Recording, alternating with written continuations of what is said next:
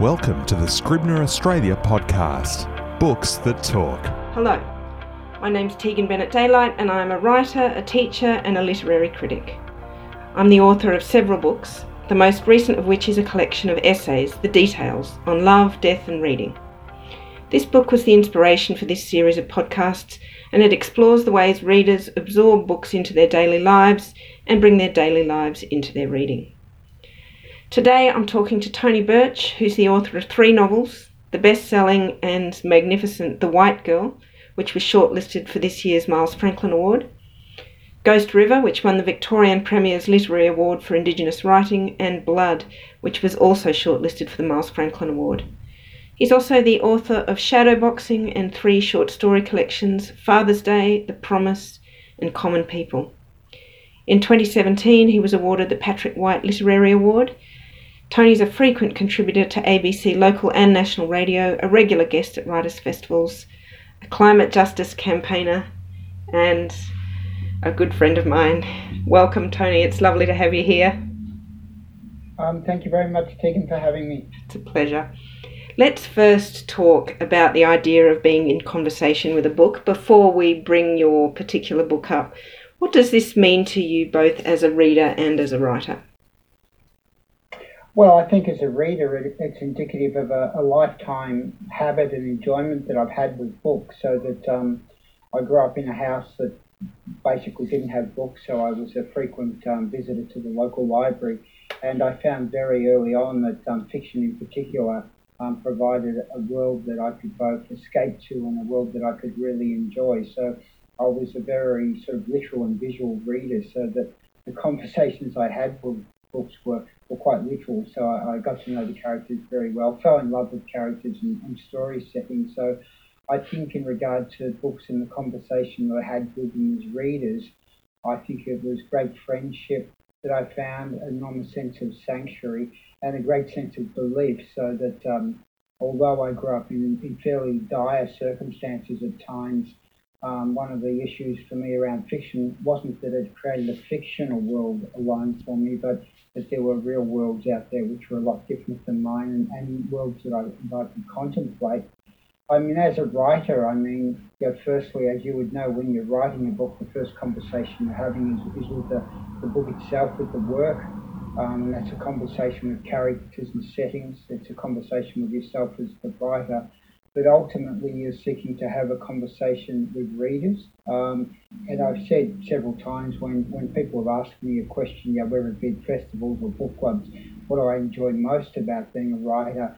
It's those conversations, both an actual conversation after a book's been published, but more so that knowing that your book is out there and someone has a relationship with it in the same way that I had a relationship with books. And then if you do get to meet your readers, which fortunately I do quite a bit, when they give you a commentary on your book, I just find it remarkably exciting when someone learns something from your book that they then talk to you about, and in fact it's a opportunity to be taught about what you've done. You do things in your writing that you don't realise you've done until the reader tells you. Until the reader tells you. You've actually, I'm just going to delay us a little bit more because you've made me really curious about those books you were reading as a kid. Do one or two of the titles and that kind of rich young conversation come up for you? Can you remember a couple that were important back then? Yeah, look, they're probably fairly obvious to people.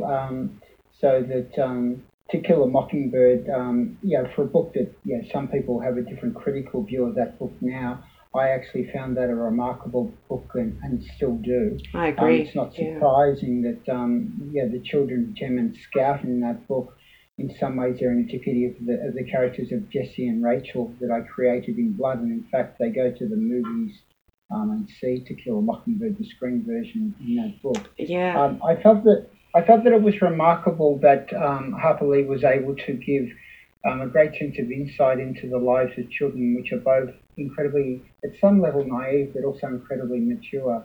So I found them remarkable. I have to say that I found the character of Atticus Finch, both in the book and in the movie, a bit unbelievable because I didn't realise that fathers could be that good. I did used to have a fantasy that Gregory Peck should be my dad. I fully understand that. I fully understand the way books can inhabit your emotional life in that way. And I think, in fact, I just asked a bunch of students the other day, who was their favourite character in fiction, and several of them said Atticus Finch. And I said to one of them, "Why Atticus Finch?" And he said, "Because he's a great man." Yeah, that's right, yeah. So, I mean, and I think that's a remarkable tribute to the author. Absolutely. So let's get to the book that we're going to talk about today, the one you're still in conversation with. Which book is it, Tony? Well, the book is Alistair MacLeod's Island, a collected story. So it brings together almost all the stories that he ever published. Their stories set largely in a place on the west coast of Canada, in Nova Scotia, a place called Cape Breton. And this is a place which has very deep both European and Indigenous history, obviously.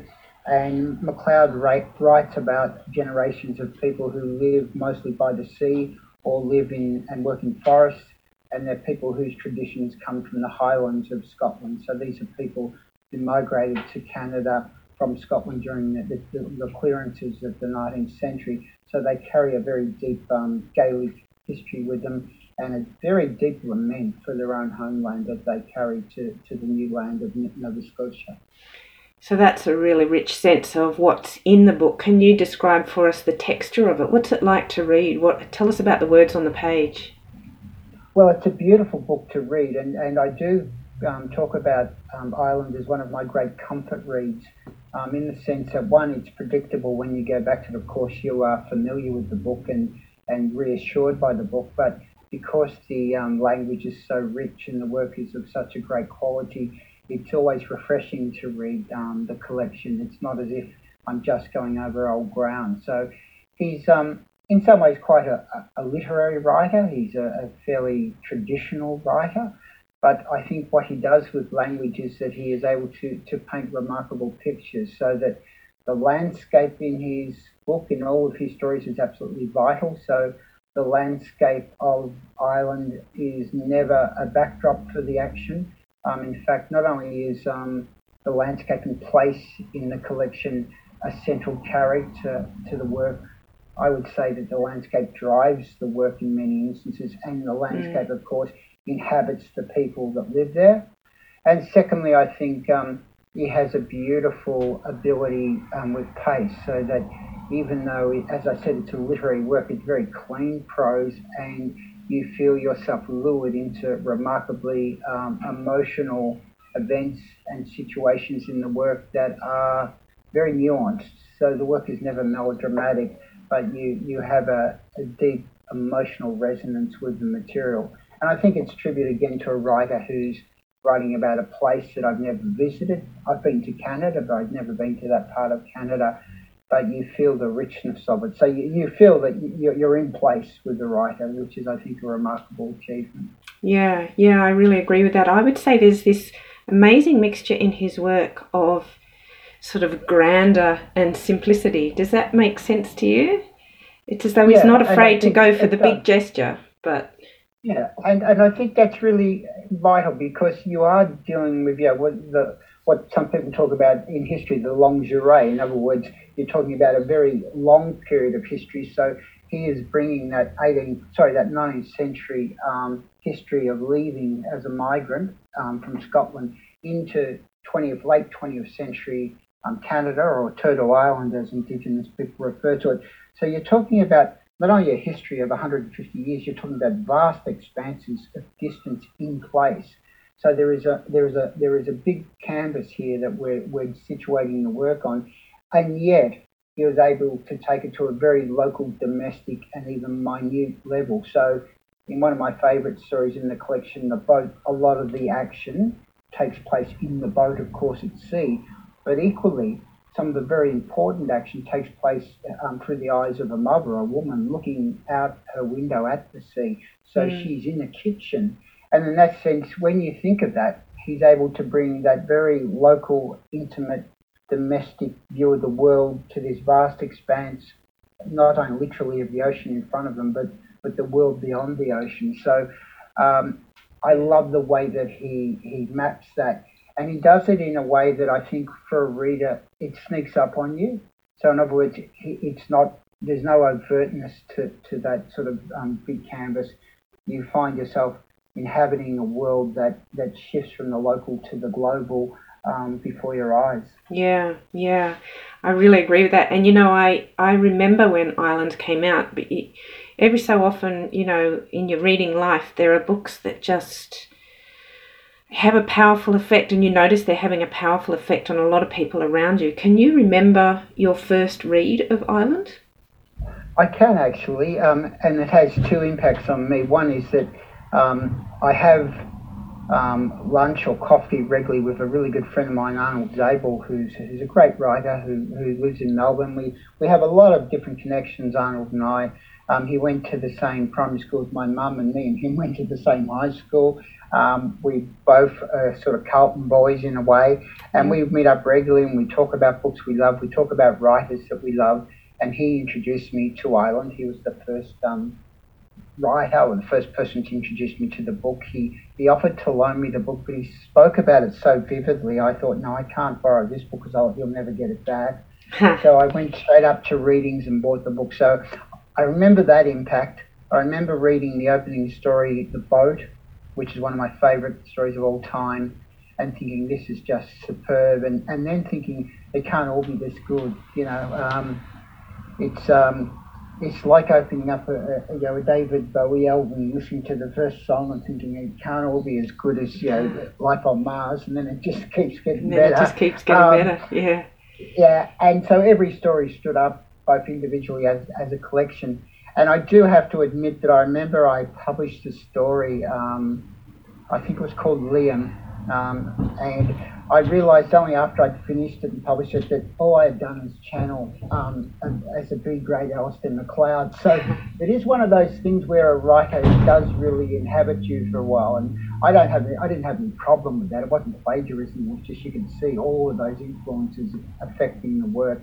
And I just think that's a great way of learning to be a writer when writer you love is teaching you by osmosis almost. So they're the two dominant issues, but I think essentially it would be to say that any time I see a second-hand copy of the book in a op shop or something, I always buy it and I just make sure I give it to someone. So I've always got extra copies here. And when I really want to be reassured about writing and why I want to do it, I will pick up the book again and just pick a story or two to read. I mean, it's great reading, as you would expect, under a blanket on a cold day when it's raining. There's no better place to be than under a blanket with Alistair MacLeod and my dog, my Jack Russell Cass, because as you know, Alistair MacLeod writes with great affection and fondness for dogs. For dogs, yeah. I'm fully with you on the I call it sort of taking sips of another writer's work. So I sometimes when I was writing my book of short stories, I would have Alice Munro stories open on the desk around me, and any real writer knows that you take a drink or a pull from somebody else's work, don't you, to kind of refresh your own. So you've used Islands like that.